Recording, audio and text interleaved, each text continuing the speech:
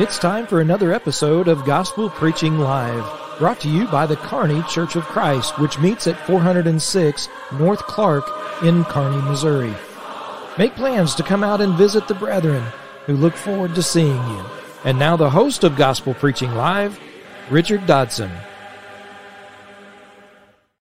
Welcome to Gospel Preaching Live. My name is Richard Dodson. I work as the minister at the Kearney Church of Christ in Kearney, Missouri. Now, later in this episode, I'm going to extend a formal invitation for all listeners to come and meet with us. But be that as it may, if you don't hear anything other than a short excerpt from this lesson, let it be known. Come and see us. We are at 406 North Clark, and I'll give you more information at the close of the lesson. Gospel Preaching Live airs every Thursday at 7 p.m. and every Sunday evening at 6 p.m. That's Lord willing. Now, if you have any questions or comments or maybe a suggestion that you would like to make for a topic that you'd like to hear about, go ahead and call or text me at 816-686-9517. That's 816-686-9517. Keep in mind, I'm in the Central Time Zone. You can also email me at gospelpreachinglive@gmail.com. That's gospelpreachinglive@gmail.com. Now, if you are listening on and watching on Facebook and YouTube, just leave a comment in the comment section. That's probably your easiest way because I monitor those and I'll try to reach out to you after I check those out. But yes, if you're listening through either the radio show or through a podcast, then go ahead and call or text or email me, and I'll be sure to take these things under advisement as well. Okay, for this evening's lesson, this is kind of an important lesson that I have scheduled for us this evening because this is something that's very important for all of us to attend to. Now, if you are a member of the Church of Christ, the Lord's Church, then you understand how important it is to have church leaders. Church leaders are very important, and I'm not just talking about elders. And elders, you know, that's important. Elders are important, and when we think about church leaders, that's quite often who we think of. But there's other leaders in the church other than just elders. Not that they have any authority as an elder might have, but they are considered leaders. And for instance, older women teaching the younger women, that would be an older woman in that capacity would be a leader. A song leader, for instance, would be a leader. Someone who assists the church in leading prayer, that is a leader. Or someone who helps the church by helping us observe the Lord's Supper. That is a leader as well. In fact, there's many things that can be done before the church in our worship assemblies or even outside of church where someone can take a leadership role. Some people take a leadership role in some like mowing the grass or things of that nature. But be that as it may, there's all types of leadership roles that we can take. And I'm not saying that any of these roles, again, supersede the other, except for that of the elder.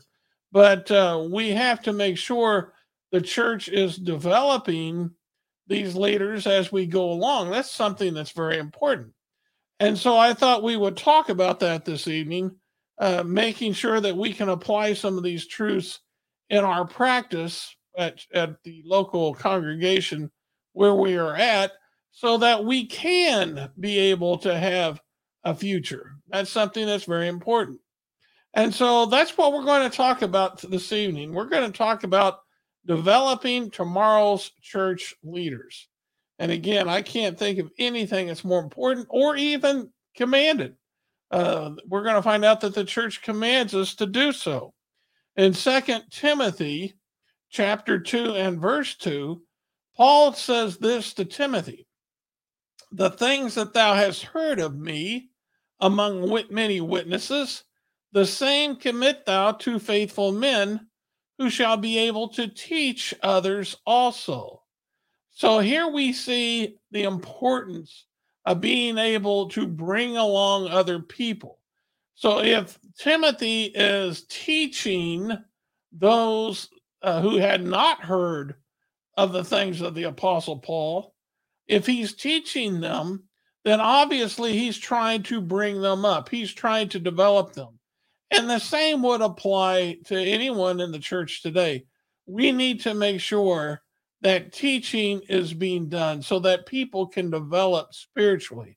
And that's something, again, that is a work of the local church. Now, in First Thessalonians chapter 3 and verse 10, uh, notice what Paul says to the Thessalonians. He says, night and day praying exceedingly that we might see your face and might perfect that which is lacking in your faith. And I only bring this passage up to show this is something that Paul was engaged in, this prayer. He wanted to be able to be with them, the Thessalonians, because he knew that there was things lacking in their faith and that needed to be developed. And so that's why he wanted to be with them. And that needs to be a concern of all of us. When we see our brethren lacking something in the faith, then we want to be able to supply that. And likewise with ourselves as well. We want someone to be able to fulfill that thing that is lacking. Now, these passages that we're going through by way of introduction is just a means by which we can see how the church, the early church, was engaged in trying to develop their brethren. In Colossians chapter 4, for instance, in verse 12, he talks about Epaphras. Paul says, Epaphras, who is one of you, a servant of Christ Jesus, greets you, always struggling on your behalf in prayers, that you may stand mature and fully assured in all the will of God. Now, notice what Epaphras is praying for. He is praying for the development of his brethren. He wants them to be able to stand mature and to be fully assured in the will of God. Now, this is a good passage to use with the first point of our lesson that we're going to get to when we're talking about having faith in God. And obviously, Epaphras had that. He was praying on their behalf. He wanted them to be able to be mature and to be fully assured in the will of God. That's something that was important to him. And again, that should be important to us as well. Now, when we talk about elders, as we mentioned earlier, elders have an important job. They lead, but they lead by example. And in Titus 1 and verse 5, Paul says this to Titus, this is why I left you in Crete, so that you might put what remained in order and appoint elders in every town as I directed you. Now, why was it important to have elders in every town? Well, there was churches in these towns, and these elders would oversee the church. But these elders and their oversight, their job is to develop that church. In other words, to take a young convert who is immature in the faith and develop them into a strong Christian. And so we can see then that development is so important to the Lord that he appointed elders for this very task, spiritual development. And of course, with that development comes, as we've already seen, leaders, teachers, things of this nature, people who are setting the right example, people that others can look to. This is what's important, and this is why the Apostle Paul wanted, or that's why the Lord wanted elders in every church, and that's something that we need to pray for. We need to have more elders, and that's something that's very important that every church needs. Okay, let's go ahead and get into the lesson. We got some points here that I think if we follow these points, we're going to be okay in developing tomorrow's church leaders. And the first point that we've already alluded to is having faith in God. We must have faith in God. We have to believe in his process. God's the one who's in authority.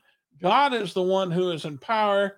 And if we try to come up with a system that does not align with the system that the Lord's already put into place, then that's not displaying faith.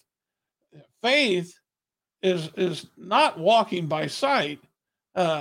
Faith is putting your hopes and cares in what is recorded in the Word of God. And so we go to God's Word, we find out what we need to do to develop tomorrow's church leaders, and we believe in the power of God. In Ephesians 4:11 through 14, speaking of Jesus, it said he gave. Who gave? Jesus gave. And this is where faith needs to be employed. We need to have faith in Jesus overseeing his church.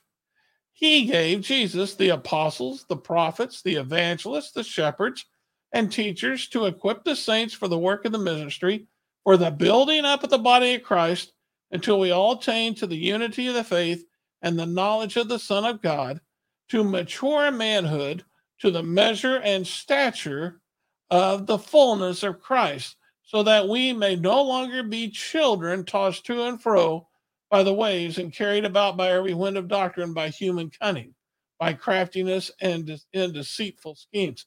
Okay, the whole reason I put that in there is that Jesus is the one that gave these things. And so if we want teachers for the church of tomorrow, that's going to come from Jesus. That does not mean that the members of the church don't have a responsibility to meet the requirements that Jesus wants so that he can give those things. All I'm trying to get across, the whole point I'm trying to get across is that if the church does what Jesus said for it to do, and it prays as Epaphras prayed, then if we're following his process, and if we follow his process, then Jesus can give the church what it needs for spiritual leaders. That's something that's so very important to understand. In Ephesians chapter 1 and verses 22 and 23, Jesus, or the Father, I should say, the Father put all things under his, which is Jesus's feet, and gave Jesus as head over all things to the church, which is his body, the fullness of him who fills all in all. He fills all in all. Jesus is the head of the church. It is his church. I can't say that hard enough. That is so important for us to understand. The church doesn't belong to me. The church doesn't belong to you. The church belongs to Jesus. And if the church belongs to Jesus, we have to recognize his authority. He's the one who says yay. He's the one who says nay. And so when he says yay and when he says nay, we say amen. So be it. That's the end of it all. And so with Jesus being the head, and he's already devised a scheme by which we can develop spiritual leaders of tomorrow, then we need to recognize his system and follow it. Any other means that we try to add on to, then that could negate what the Lord wants us to do, because that's not going to help. And when I say other systems, sometimes we try to farm this system out. For instance, we'll say, and this is just one, we'll just say, well, we can encourage our younger people who want to be a preacher. We need to send them off to a college somewhere and let them learn how to preach. No. That is the work of the church. We train the preachers. We train them. And so why do we have to farm them off like that? Why can't we see that it is our responsibility to train preachers? We can do that. We're equipped to do that. There's no reason to have to send people to a college somewhere to learn to be a preacher when most churches have preachers already there who can train another preacher. And so we need to understand, we need to follow the pattern which Jesus said. We don't see a pattern by which, we can negate our responsibility by encouraging somebody to go to some college somewhere. Somebody might say, well, what can it hurt? Well, except for the fact that we don't read about it. There's nothing in the Bible about it. I guess that's my concern, is the fact that it is a man-made idea. And if it's a man-made idea, then I don't know what's going to come to it when the church was the one that was designed to have it. I heard a story, and I don't know how true it is, but when a creator of a Christian college was involved in bringing this college along, he made the quote that they were going to teach the Bible better than any church anywhere. Well, that's not the college's role. And colleges are not oversaw by elders, by the way. And so they're not overseeing that work. And so these are the kind of things we have to be mindful of before we start farming our duties out to some other place. Now, something else we need to do is to provide sound teaching. That is something that's imperative that we have to do.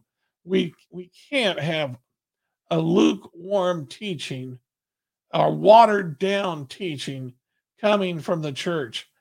The church has to be sound in its teaching. They need to be willing to teach on the hard things, because if they're not teaching on the hard things, there are no easy things.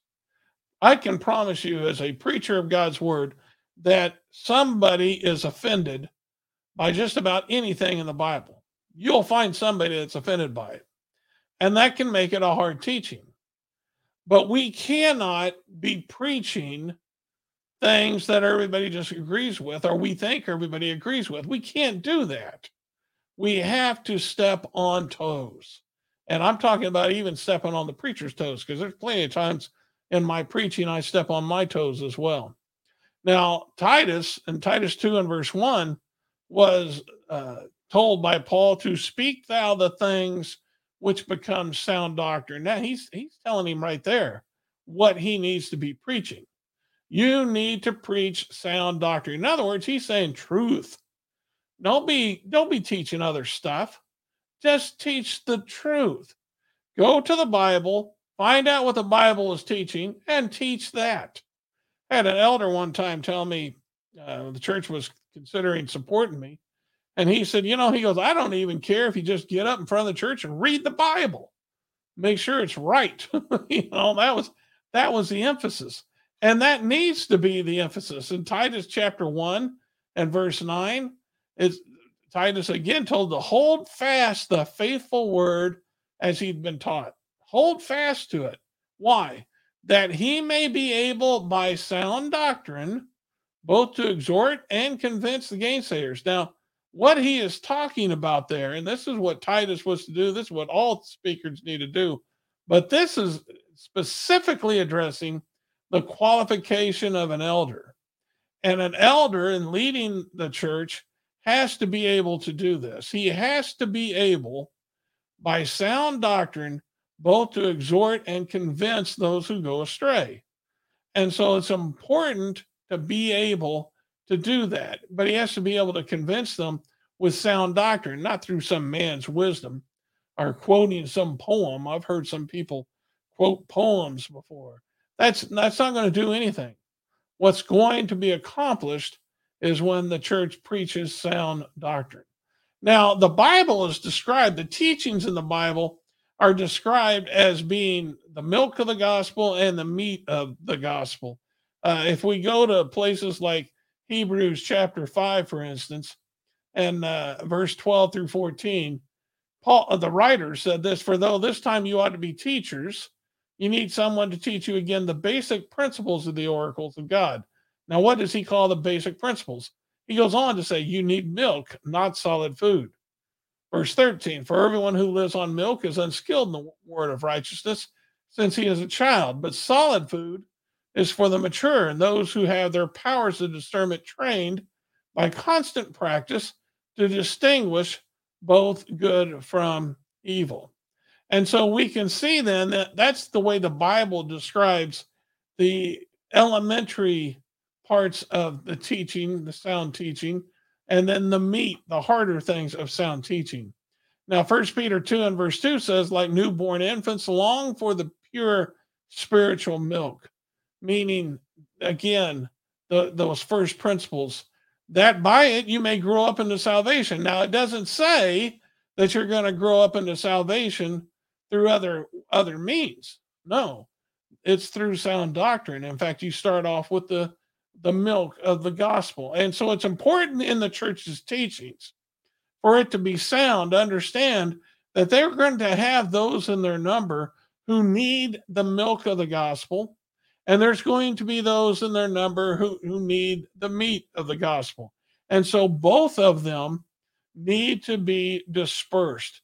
A church needs to be able to do that in order for the church to grow. And that's a very important thing. And it takes some skill and to be able to do that and be able to discern it, but it needs to be accomplished in order for people to grow. Let's look at another point. You know, it doesn't matter what you teach if you're a bad example.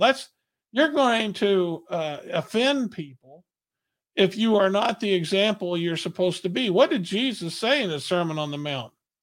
If we if we are a bad example, then we're good for nothing. We just, you know, the salt has lost its flavor. It's good for nothing but to be thrown out and thrown in the dirt and let man trample on it.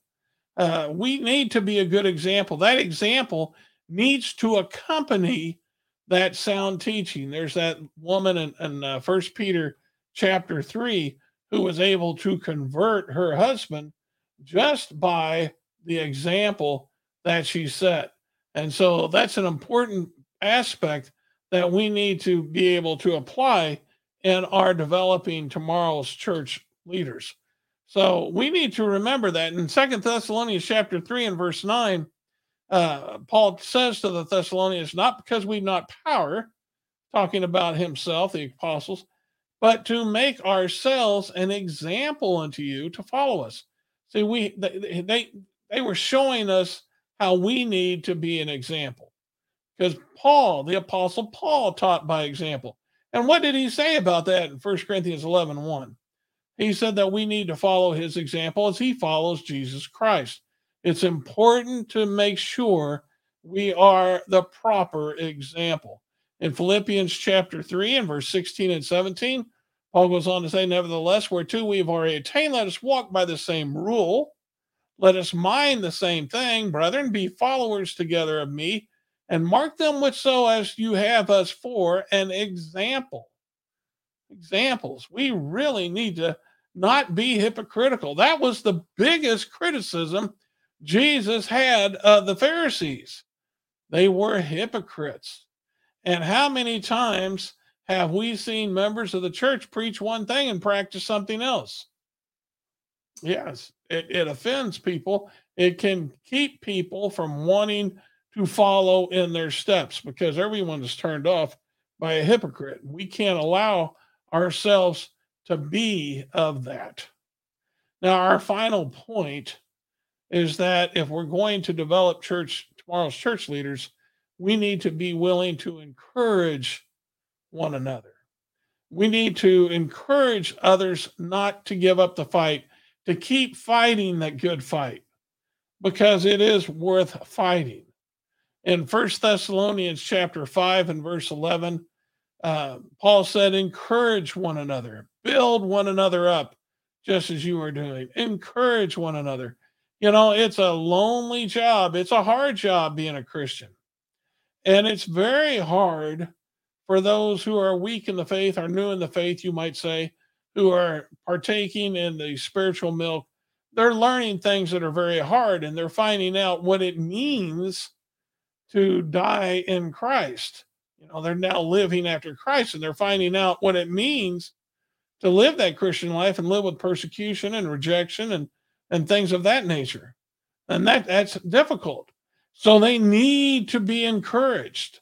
They need to be built up, and we have to be willing to do that. In Hebrews chapter 10 and verse 24 and 25, a passage that many of you may have already heard many times, it says, let us consider how to stir up one another. In other words, he says, let's consider how to encourage one another.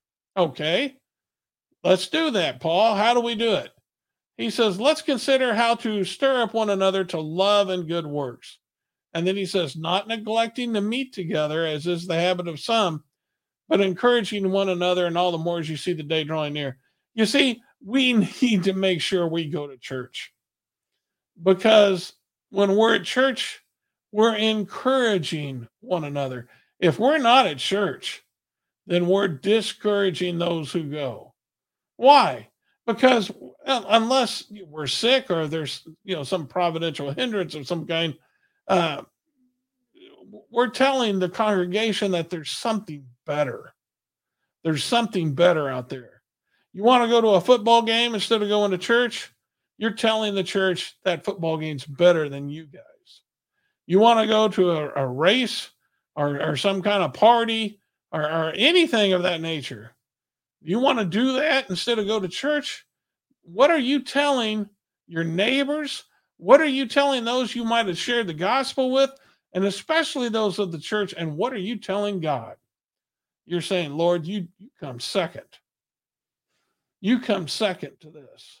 And that is not a good thing. And we need to be very mindful of that. We need to be looking how we can encourage one another.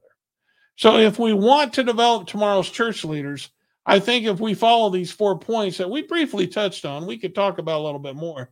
But if we talk about these, if we address these 4 points, I think we'll be okay. We need to have faith in God, in his system.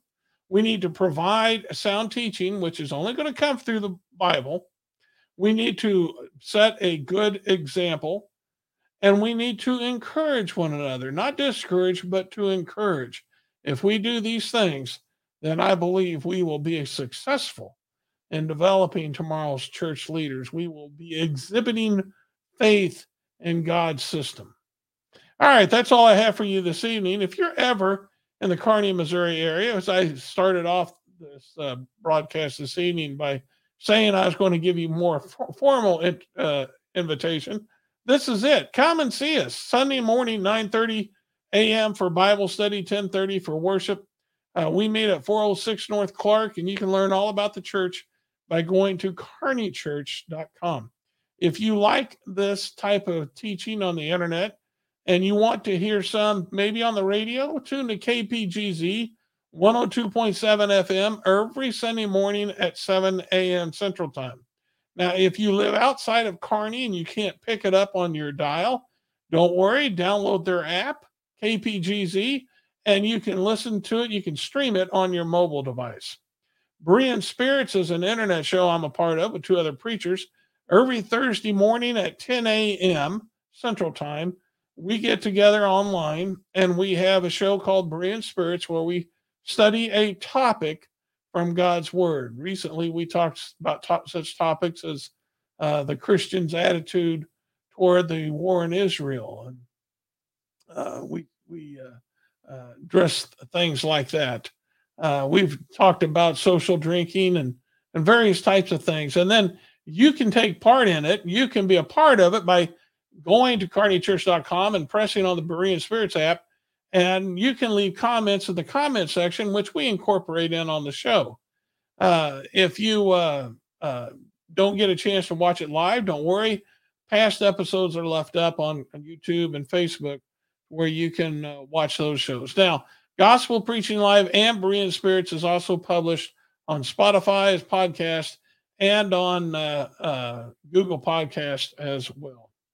All right, that's all I have for you. Hopefully, Lord willing, I'll come to you again this Sunday evening at 6 p.m. Central Time. Until then, remember, this is the day the Lord has made. Let's rejoice in it and be glad. This has been Gospel Preaching Live. Join us each week as truth is taught, faith is examined, and beliefs are challenged. Be sure and hit the like button so you can be notified of future episodes. And to watch past episodes, go to our website, kearneychurch.com. This has been a work of the Kearney Church of Christ.